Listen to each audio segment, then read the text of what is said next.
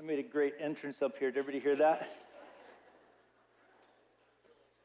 It's my finesse, the way I do things. All right, well, it's good having everybody here. I got to meet a few different people that either hadn't seen you for a while or even on another side of it that you're new here. And so let me just say this, welcome to Cornerstone.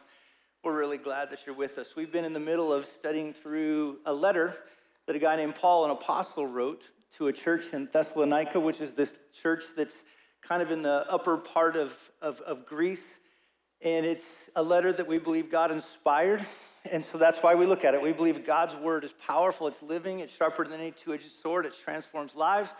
So if you got your Bibles this morning, open them up. If you got a Bible app, open them up. If you don't have a Bible, the good news is I'm going to be putting things up on the screen and you can look at them that way. But we are going to open God's word today. But where we're at in this point in the letter, and Christian kind of talked about this, is where Paul kind of takes and he turns from recounting their shared past that they had together, and in so many ways, all that God had done through their shared relationship, all that God was kind of manifesting in their lives at that particular point.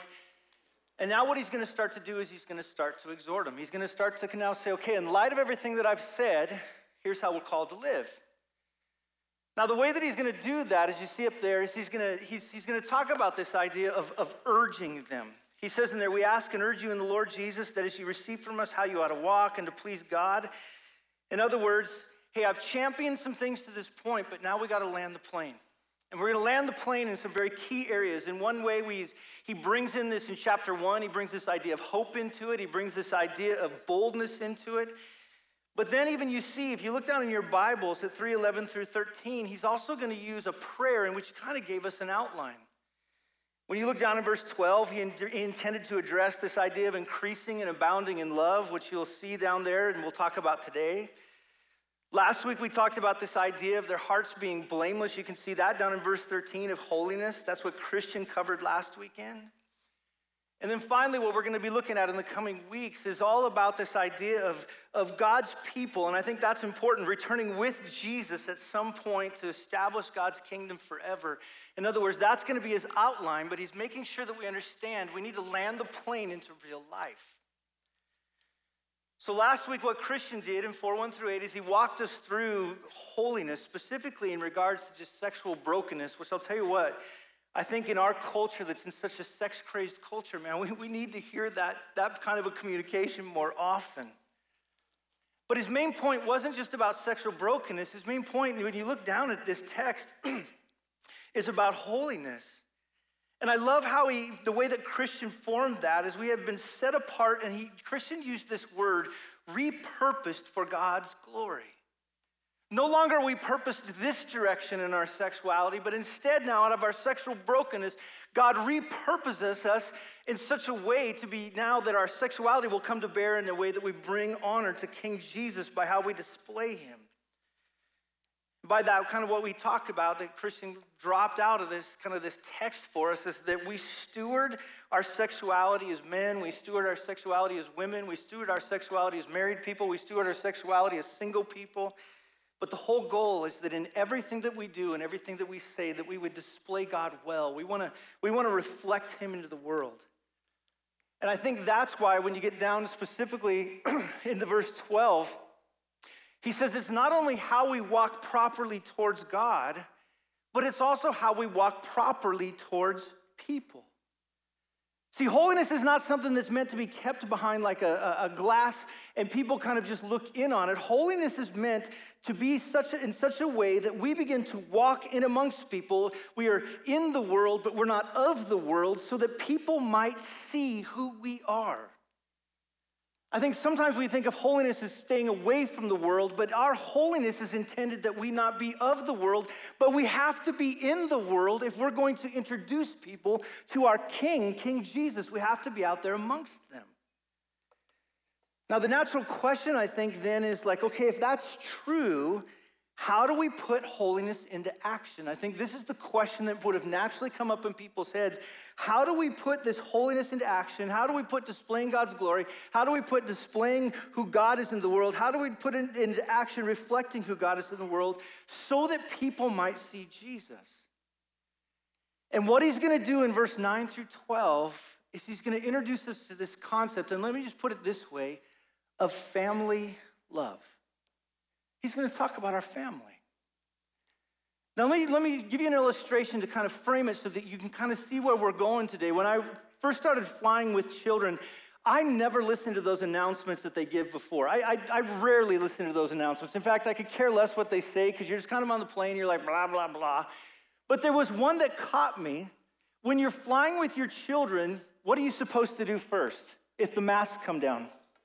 Put the mask on yourself first and then put it on your kids. Now, what in essence I think Paul's going to say for us as Christians is before you put the mask on the world, make sure you have the mask on yourself.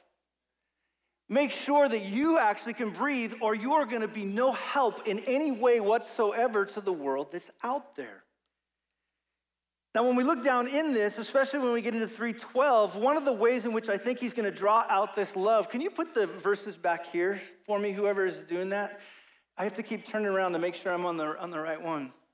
But one of the things he's going to do in verse 12 is talk about this idea that God's people, the love within them is supposed to increase.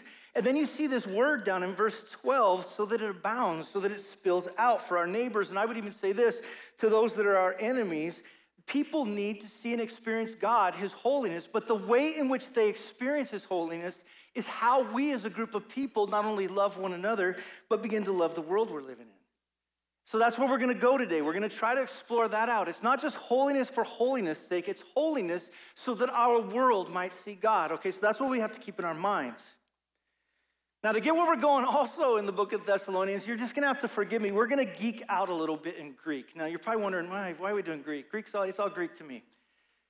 We're going to geek out in Greek a little bit because that's the language that the New Testament was written in. And for me to kind of help add some color to this text, you're going to have to geek out with me a little bit. It's not just because I want to show you all the things I learned in seminary, but I want to be able to lay out for you some things that I think are so important for us to grasp and to understand if we're going to be able to be the people God's intending us to be within the world. Now, a lot of what we're going to have to do is look down at this particular word, you, within the text. Let me go back to it. Does everybody see all those words, you, in there? If you were to highlight all the words you in there, you can start to see, wow, this you thing is very important.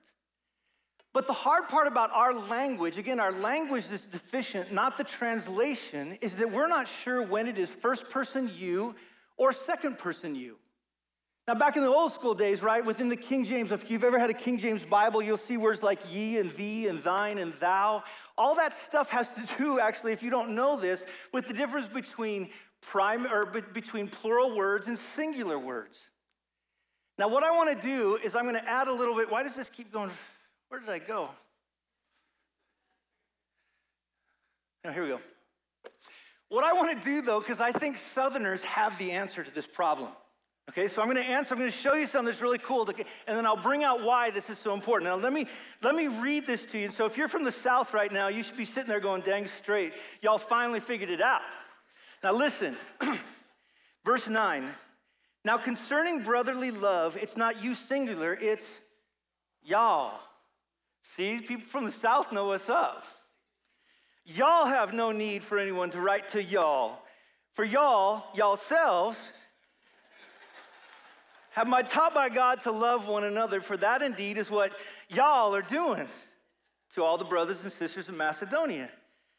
But we urge y'all, brothers and sisters, to do this more and more, and y'all need to inspire to live quietly, and y'all need to mind your own affairs, and y'all need to work with y'all's hands, as we instructed y'all, so that y'all may be able to walk properly before outsiders, and y'all might be dependent, he says, on no one. Now, here's why I wanted to draw that out, and I want you just to catch the thrust of it. This nuance is important because Paul wasn't seeking to make this call to love to you individually. He's drawing it out in such a way so that he would create this idea, and you can see that word in there, brotherly love. He wants us to understand you can't work this out alone. You have to work it out with other people. We have to do this together.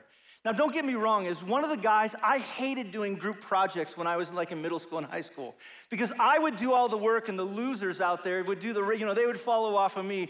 Okay, I'm lying. It was the opposite. I loved doing group work because I would find somebody who knew what they were doing and they would do the work and I would follow along with them. But what he's talking about here is God's church is not meant to be a solo event. It is a team effort. It is a corporate reality in how we work these things out. These 4 verses, what he's trying to help and draw out for them is that in order for us to make sense to the world, the holiness of God, we have to see this as a group project. Now, what was cool when you look down into verse 9 is that in some ways, and I love how he puts it here, concerning brotherly love, he said, you have no need for anyone to write to you. When it came to loving, the way that he kind of frames it here, as Paul intended them in a way that put God on display, that a way that put it on collectively, in many ways, they were already doing a good job. But what I want to do is pull out some nuggets from this, and here's where we're going to kind of geek out a little bit more on Greek to help you understand just how amazing it is when the God's Spirit lands into his people. What does it look like now that we're displaying God to the world through love? Well, the first word that's in there, if you kind of look down, he talks about this idea of not just general love, but in verse 9, he talks about brotherly love, or this Greek word, Philadelphia, right? Philly is called the city of brotherly love. What's key here is that the word for love was almost exclusively used for family. He said, I want you to work it out, not just a general love. I want you to work out a love, which Christian and I tried to hammer on in chapters 2 and 3, this idea that we as a church, the way that we're to love actually, people to say, that's a family. In fact, in the early church, here's what's so crazy. This is how much they loved each other as family. Actually, those that were against them called them incestuous because they actually believed that they were brothers and sisters. They weren't, just so you know. But that was the accusation. Paul says, look, for the world to see the holiness of God, it has to be framed out of this idea of brotherly love. All these y'alls that I'm using is so that you would understand the world will know you're Christians, John 13:35, by how y'all love each other. Holiness that doesn't lead to a love within the church is not holiness. It's intended to be showed off, and the way that it gets showed off is within how we love one another. So here's the thing that we got to get. Holy love is by character, brotherly or family love. Okay, so everybody got it in their head. The first aspect of this is that God is seeking to build within a local church people that love each other like they believe they are family. That's why we're hitting this drum so hard, is that if we're going to display Jesus well, we have to have that family type of love. However, this holy kind of family love concept that compelled Paul, just to understand this, he's going to give more of an explanation. Look again down in verse 9. He says, now concerning brotherly love, you have no one anyone to write to you. We've already looked at that. We kind of pulled out the reality. 4, and this word kind of gives the explanation, you yourselves have been taught by God to love one another. Now that little word there, taught by God, is this Greek word. It's called theodidaktoi. Okay, I know, cool word. But what he does is he grabs one word, theos, which is God, didaktos, and he slammed them together. And the first time this word ever came into use was in this particular passage. Paul, whether he knew it or not, was like George W. Bush, colliding words together and creating things. Some of you don't get it. It's okay. But the whole point is he chose this word for a reason. But why did he choose this word to describe what was really this brotherly love that was going on amongst them? Well, in Isaiah 54, Paul is going all the way back there, and he's grabbing out of verse 13 this idea when the writer of Isaiah, when he's writing this, and he's talking about what will happen when the new covenant lands onto God's people. He says, all your children shall be, and here's the connection, they shall be taught by the Lord.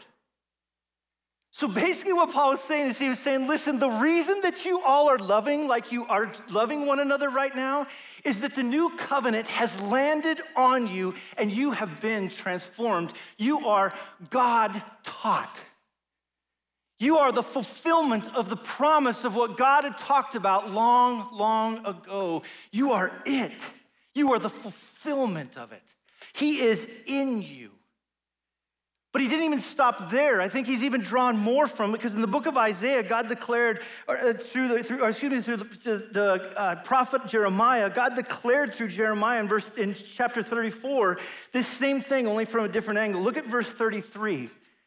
He says, "For this is the covenant, the new covenant that I will make with the house of Israel after those days, declares the Lord.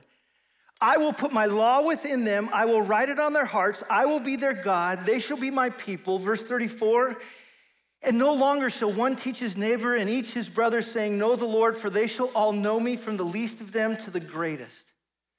The law of God, the character and heart of God would be actually written within their hearts. He would be in them. And what's so cool about this is, in this nearness, he would essentially be their chief teacher. But as the infomercial goes, oh, and there's more. In Ezekiel 36, the means of being taught by God was explained even more. Look down in verse 25. Hopefully I've got it up there. But in 25, the way their hearts would receive God's teaching is that God would, look at this, sprinkle clean water on you. You shall be clean from all your uncleanness. From all your idols I will cleanse you. Verse 26, "I will give you a new heart, and a new spirit I will put within you, and I will remove the heart of stone from your flesh and give you a heart of flesh." Verse 27, "I will put my spirit within you and cause you to walk my statutes, to be careful to obey my rules."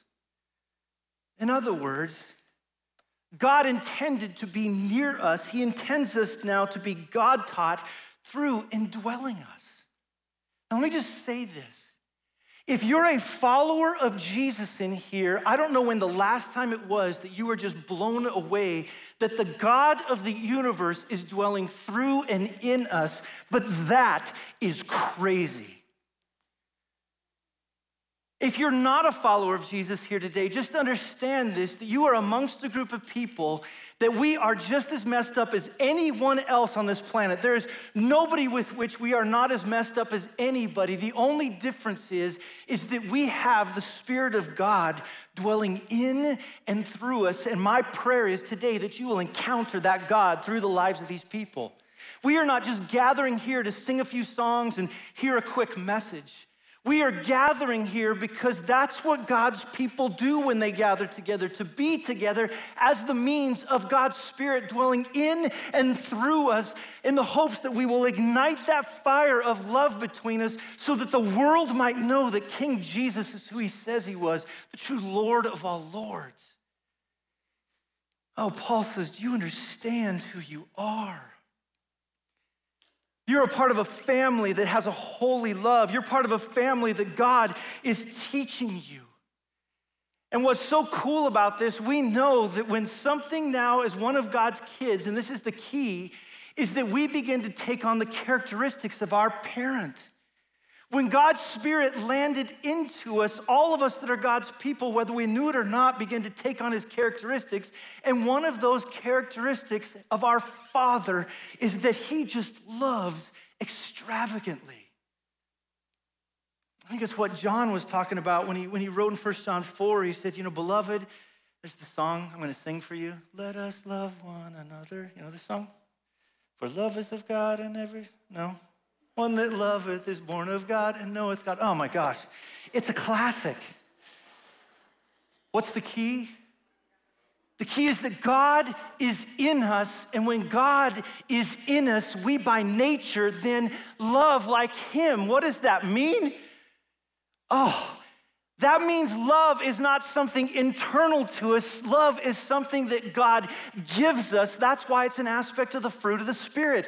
We can't love. God loved us first, is why we even love. Oh my goodness, Paul was saying, you guys are a miracle. In Cornerstone, those of you that know Jesus, we're a miracle.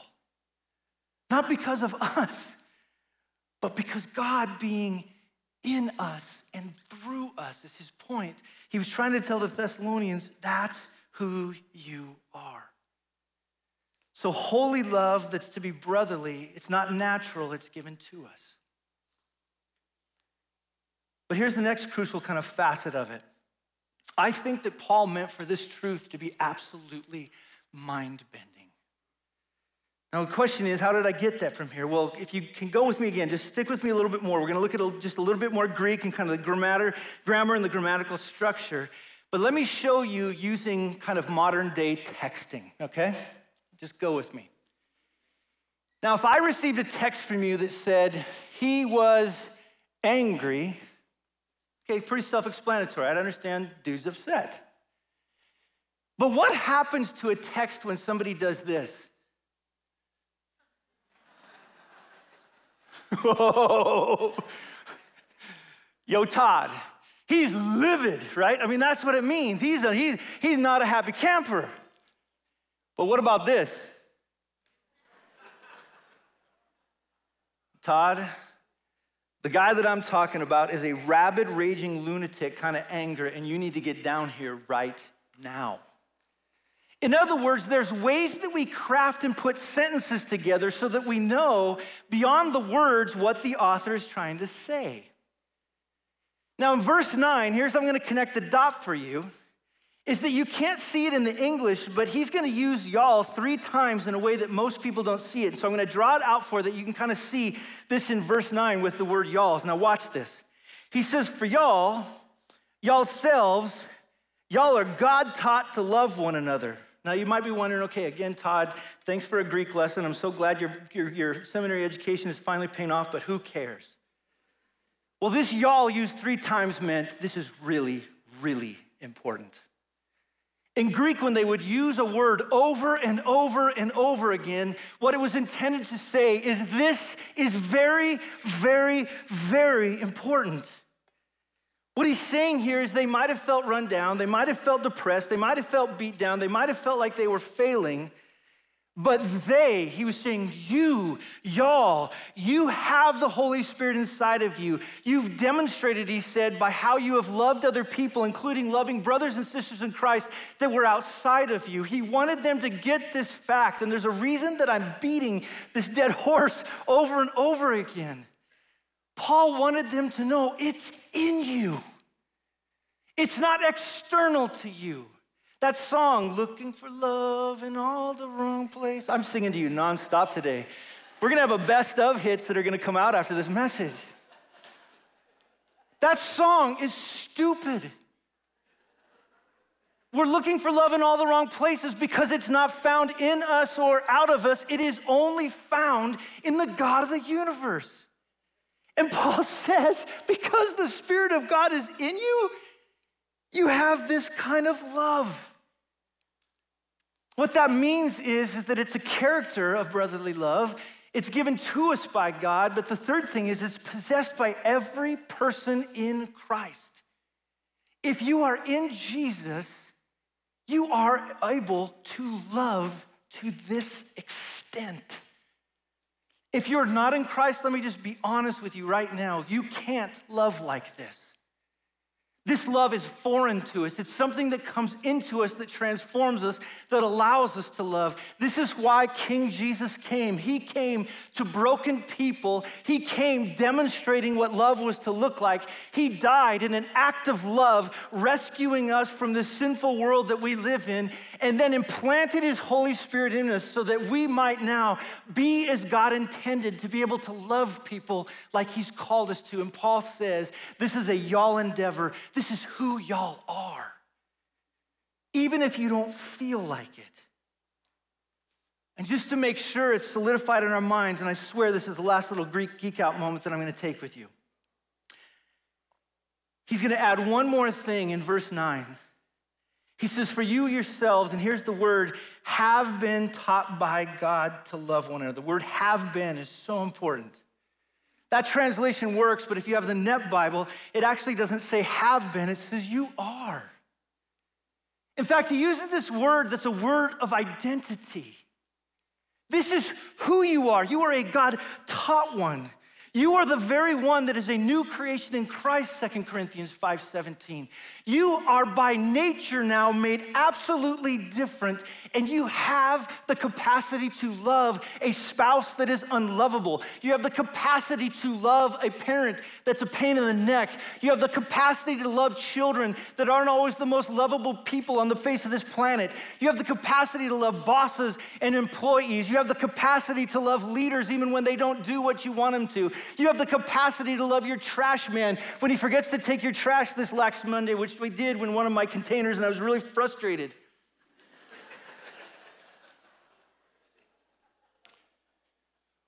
As holy people, we love. That's who we are. We are by nature now lovers, not fighters, I guess, because of the work of God that's been done in us. And Paul intends in these 2 verses, verse and a half, just to keep beating that horse over and over again until this group of people understands how key this really is. And what's so cool about that, because it's who we are, that means every single one of us are in process. Every single one of us are learning to love. That word actually that's used by we are, God taught, meaning that we don't get it all at first, which means God must teach us over and over and over again. And so if you're an unbeliever watching this particular church, just understand that we are not perfect. We are not perfect by any stretch of the imagination, but we are learning. Paul wanted them to get that. It's also a process. I say all these things when it's talking about this holy family love because in 1 Thessalonians 3:12, he says that's how it's increasing in you. It's supposed to increase. It's supposed to, that word literally means to keep growing and growing and growing to the point when you hit this word abound, now it's supposed to abound. It's supposed to overflow into the world in which we live in. He says, you as the church, you stoke that brotherly love for one another. You embrace the identity of who you are. You dive into that process. Y'all become the y'all that y'all was intended to be. You become that and embrace that, and love begins to grow. And soon it begins, he says now, to spill out, abound in love, and not just to one another, but look at that word there, for who? All. That means it's for your neighbor. But I think one of the things that we forget, it's also for our enemy. We as the church are designed like King Jesus was, like God's people have always been, to love even our enemy at great cost. In fact, the distinction between Christianity and every other faith out there is the belief that God has set us apart to create lovers that not only love those that are like them and not only love those that agree with them, but even love those who disagree with them or are even their enemies. Paul says, this is who you are. And Cornerstone, this is who we are. Let me say it again. This is who we are as set apart people. We're not perfect, but we're designed to have a holy family love. That's why we're doing membership. That's why we're making such a big deal about discipleship. Is our whole heart is that we would embrace this identity of what it means to be a church. And I know some of you can probably point out lots of gaps and flaws in who we are, and I'd probably even agree with you, we're not doing this perfectly, but that's the trajectory that God calls us to be on, and so that's the trajectory that we intend to go, which is why I'm even wanting to teach 1 Thessalonians. I want our world to look at us and say, that's a family. Now, what do we mean then it's supposed to spill over? Well, in 1 Thessalonians 4:10, let me kind of now turn the corner here. He's going to move from who they are now to what it now looks like. He's going to say, but we urge you. Here's that word again. I'm exhorting you now, brothers and sisters. I want you to do this, and he's going to say this word more and more. He's connecting off this idea of abound. I want it now to grow in you and ignite in you. I want when all of you to gather together, whether it's in a large context like this room, whether you get together inside of communities, whether you get together one-on-one, I want you to provoke, the writer of Hebrews says in 10:25, I want you to provoke love for one another. I don't want you to stop until you provoke that love. I want you to stir it again so that it now spills over, so that, again, it lands on the for all. We need to get this out into our communities. This family love wasn't just for the love between each other so that we can kind of somehow say that, okay, good, we've done a good job, we love each other. It's meant to fuel and to ignite and to be an incubator of love so that when we land out into the world that we live in, we authentically now love one another. We love our neighbors and we love even our enemies. However, the natural question is, okay, that sounds great and whatnot, but fine, how do we do this more and more statement? Well, I'm glad you asked, because the answer is in verse 11. What he's going to do is he's going to start to give these two statements connected to a verb. So to do something is what he's going to do. Look at the first one in verse 11, what he has there. Paul urged them now, to do this more and more, I want you to aspire to live quietly. I want you to bring that holy family love together in such a way that you aspire to live quietly. Aspire has this term that you sometimes think about when I look at it. It's just brazen and bold, and then live quietly seems like meek and mild. How does a group of people live bold and meek at the same time, Paul? Well, I keep getting myself in trouble for not saying what I think it isn't saying, and so I'm going to say exactly what I think it isn't saying before I tell you what it is saying. Let me start by telling you that what Paul is saying here, what he's telling the church, is that we as Christians, he's not saying we should avoid conflict. That is not what he's saying. I think there's no doubt about it that when you choose to live and speak the gospel into relationships that God has given around us, we will by nature create conflict, because when we bring the good news of Jesus into relationships, it by nature comes in conflict with fallen people who are in need of the gospel, but their rebellion is called into question, and so it just creates conflict. If you think you can live a Christian life without conflict, you are lying to yourself. In fact, I think the entire Gospels, all the book of Acts, and every letter that Paul, James, Peter, John, all of them wrote, there's this constant rhythm that there will be conflict. Everywhere the church was, and every time they lived and proclaimed the gospel, conflict just happened. It can't be avoided. However, he was saying is that we must not purposely create conflict. In fact, we should seek to, and if we are possible, alleviate conflict. Now, here's why I think he's saying it. Because I don't want to hinder the gospel. I want people to see the gospel. And if all they see is a bunch of angry people shaking their fist into the air, they're going to begin to think that the Christian world is a bunch of revolutionaries. We are not revolutionaries. We're the opposite of revolutionaries. Instead, who we are as God's people is we are people now that come in to relate to the world the goodness of who King Jesus is.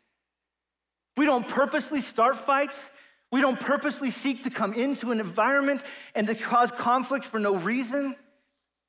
Instead, as representatives of God, we come in with a gospel that's already going to cause conflict, but we make sure that no other conflicts around it get in the way so that they can hear and see the message of King Jesus.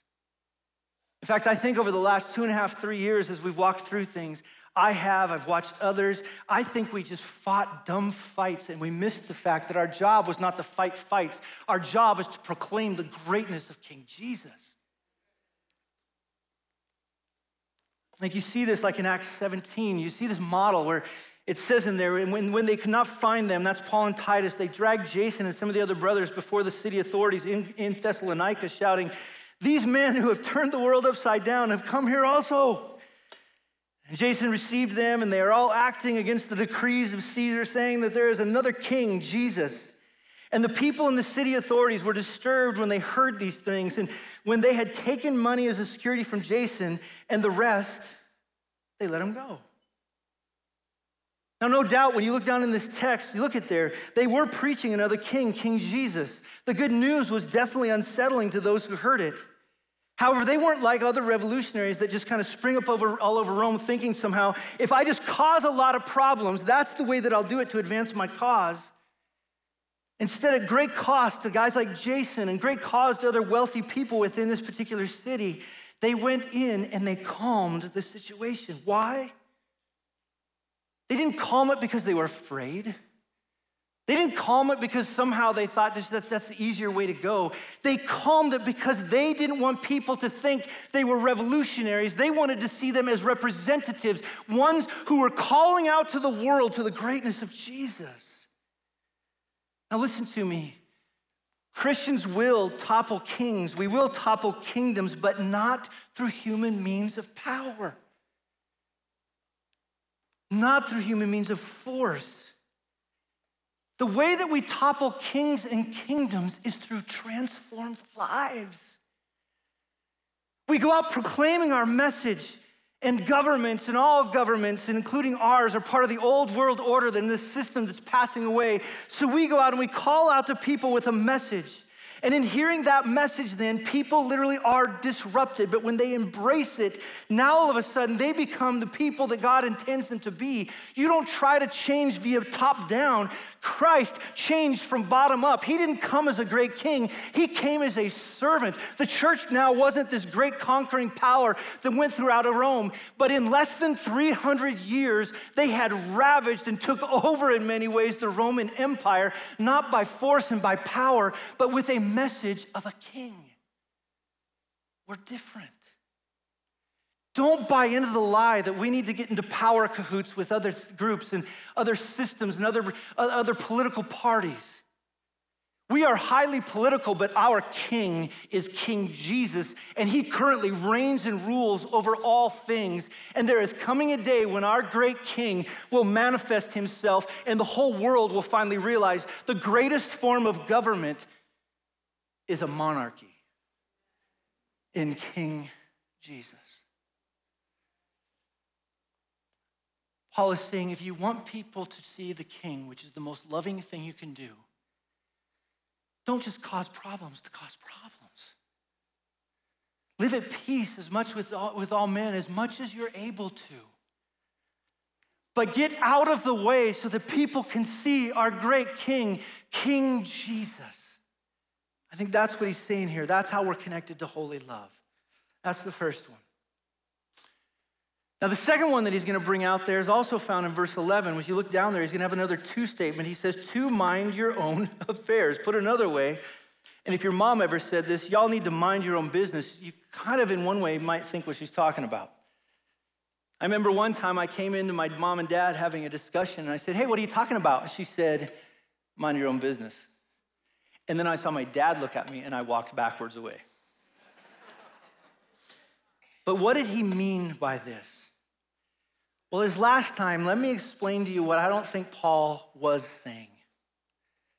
I don't think he was saying that Christians are supposed to stay out of each other's business. In fact, I read the Gospels and Acts in the New Testament, and I would say this, in humility and gentleness, not arrogantly or judgmentally, I think Christians are supposed to be in each other's business. I think we are supposed to help one another, because to settle for anything less than people walking passionately with King Jesus is to settle and allow them to be something that God never intended them to be. It is to be done with humility and gentleness, but we've got to be in each other's lives. That's not what he is saying here. He's also not saying that God's church is not supposed to speak out boldly into the evil that we see in our world. We are to speak out boldly against things like abortion. We are to speak out boldly against anything that sets itself against who God is. We are to be prophets in this world, declaring when something is evil and not evil, but be careful because we tend to say, based upon our group of people, not upon Scripture, what we think is evil and not evil. We are only to proclaim what God says to be evil in those moments. We have to speak out. So what is Paul talking about if it's not that? Well, I think what he's talking about here connects well with the verse before, or the two statement before, when he's talking about this idea of power structures in our world. We're not supposed to get caught up in the power structures. You see, kind of within the culture of this time, and now we're going to look at history. Once it was Greek, now we're going to look at history, was that there was this relationship that people would have between patrons and clients. In order for a client, that would be a lesser class person, somebody without power, in order for them to get safety or comfort or security or in some way to feel like they weren't falling through the cracks, they would go make a relationship with a patron as a means of being able to have power, of a means of being able to live kind of normally within the world. In other words, that became the normal channels of power that we go through. This one guy, kind of an expert on this particular time in which this was written, a guy named Matthias Gelser, he said, these relationships determine the distribution of political power. To maintain their rights, citizens and subjects alike were constrained to seek the protection of powerful men. I think what Paul is saying in this context is don't. Don't try to get in behind these powerful men as if they're going to save you. I mean, the whole Old Testament is a story of the Israelites wrongly going down a path because they thought, oh, I will go get into cahoots with the Egyptians, or I will go get into cahoots with the Assyrians, or I will go get into cahoots with the Babylonians. I've never said cahoots that many times. Or I will go get into cahoots with some other group of people as the means of now being able to have safety and comfort and security and being able to have strength in this world. And God would send prophets to them and say, how dare you do that? Your power and comfort and strength don't come from other political parties or armies or kingdoms. It comes from me. I think what he's saying here when we say mind your own affairs is we have to be careful who we create alliances with. I think every political season we're reminded, and again, each of us in different ways and different forms, we are not Democrat or Republican first. We are not even Americans first. If you're a follower of Jesus, we are Christians first. We are Christ ones. And I do not have to rely upon any power system or structure. I don't have to rely upon powerful people. I don't have to rely upon bombastic, arrogant people or well-communicated people or any of those things. Why? Because my God reigns and rules over the entire universe, and we have got to embrace that. He is king. All authority in heaven and earth has been given to him, so therefore, we don't have to do that. We don't have to scream and yell at the world. We don't have to put, different things around saying, this is who we are. Who we are is we are followers of King Jesus. Now here's the last one. Not only now are we to be this group of people that uniquely now, on one end of it, aspire to live quietly, mind our own affairs, but now he says in there, I want you also to work with your own hands. Now, what does that mean? Well, on one level, let me tell you what it's not saying. It's not saying if you're like me and you have typing fingers, calluses, that you are a deficient person if you don't have a shovel in your hand, because I put a shovel in my hand and I got the mark of stigmata a few weeks ago. He's not saying you're more of a follower of Jesus if you do manual labor versus whatever kind of labor. That's not what he's saying. At this particular time, man, Paul, as a rabbi, would have known, outside of the study of the law, one of the most crucial things that he did was be a man that works. We work. The Greeks at that time had an attitude that was different. If you somehow did manual labor or you in some way did a labor that was differently than what they did, you were considered kind of an outcast. You didn't belong. You weren't in the loftier culture. Paul's speaking to a group of Greek people, telling them, look, no, when God created you, he created you to work. If you are able, we work. The way that we love our world, he's going to say, is one, by being this group of people that model for them who our King is, that live it out in such a way that we show the greatness of King Jesus. But then he adds in this other one, based upon all these things, I want you to work with your hands for people to see what it means to be created by God. In fact, in 2 Thessalonians, he's going to say, if you don't work, you don't eat. We work. We work because we were designed to work. It's who God created us to be. But why?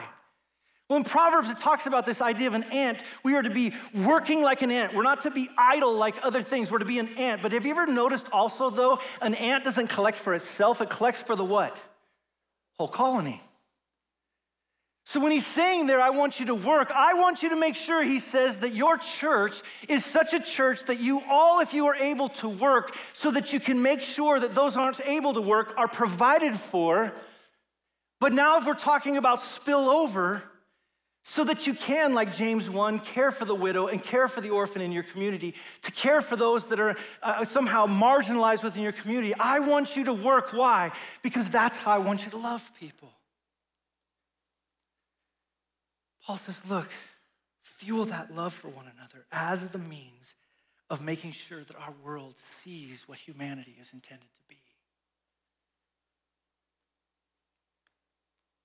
I think that's why he says, I don't want you to be dependent upon anyone. But I think there's this other side of it, and this is where it all lands. It's because I want you to walk properly before outsiders.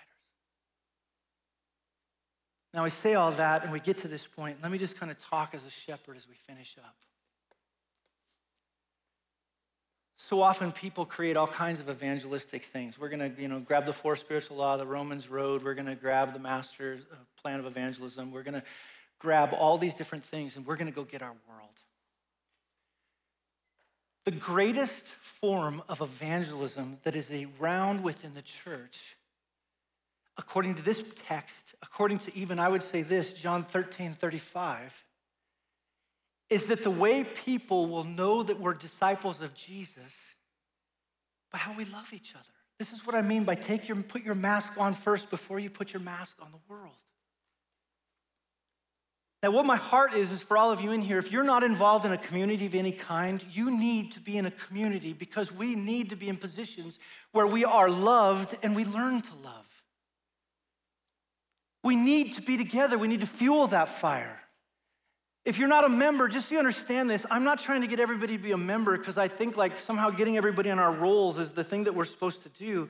It is that I need to know who it is that I'm looking at and saying, are you with me? Are we together on this? Are we family? That's what I'm asking when we talk about membership. I know some of you said, I've signed up twice before. This is just all stupid and it's dumb. And you can think that. And we've got plenty of time to be able to figure this out. But every facet of discipleship and membership is just simply a clarification. Who's part of this local spiritual family? Who am I responsible for? As a shepherd, who is it that I will stand before God and give an answer to? By how I came into your life and loved you, hopefully in such a way that you loved others. It's why we're engaging in discipleship.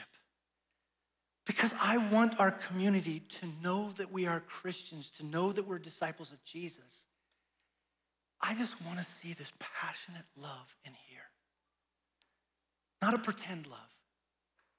Not a love like that used to be at my grandparents' church. I remember this. My grandma and I were walking along, and this guy came up to her and he goes, oh, sister, I love you, sister. And we walked away. And my grandma said a cuss word. She said baloney, right? In church. I don't want that. I want the real thing, don't you? Don't you want that real thing? Not that play thing like we talk about it. And I think that's why Paul had to tell him, this is who you Now, go live like it. Now, here's what I want everybody to do. I'm just going to commission you as we stand up. Everybody stand up.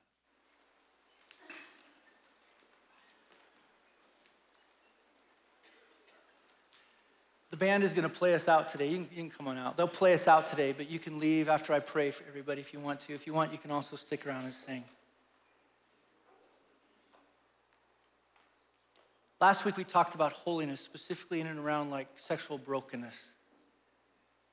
We're doing a podcast in which we're talking now through that particular issue because, like I said, I think it's a crucial issue. But my heart in us becoming holy is not just holy for holiness' sake. My heart is in us becoming holy.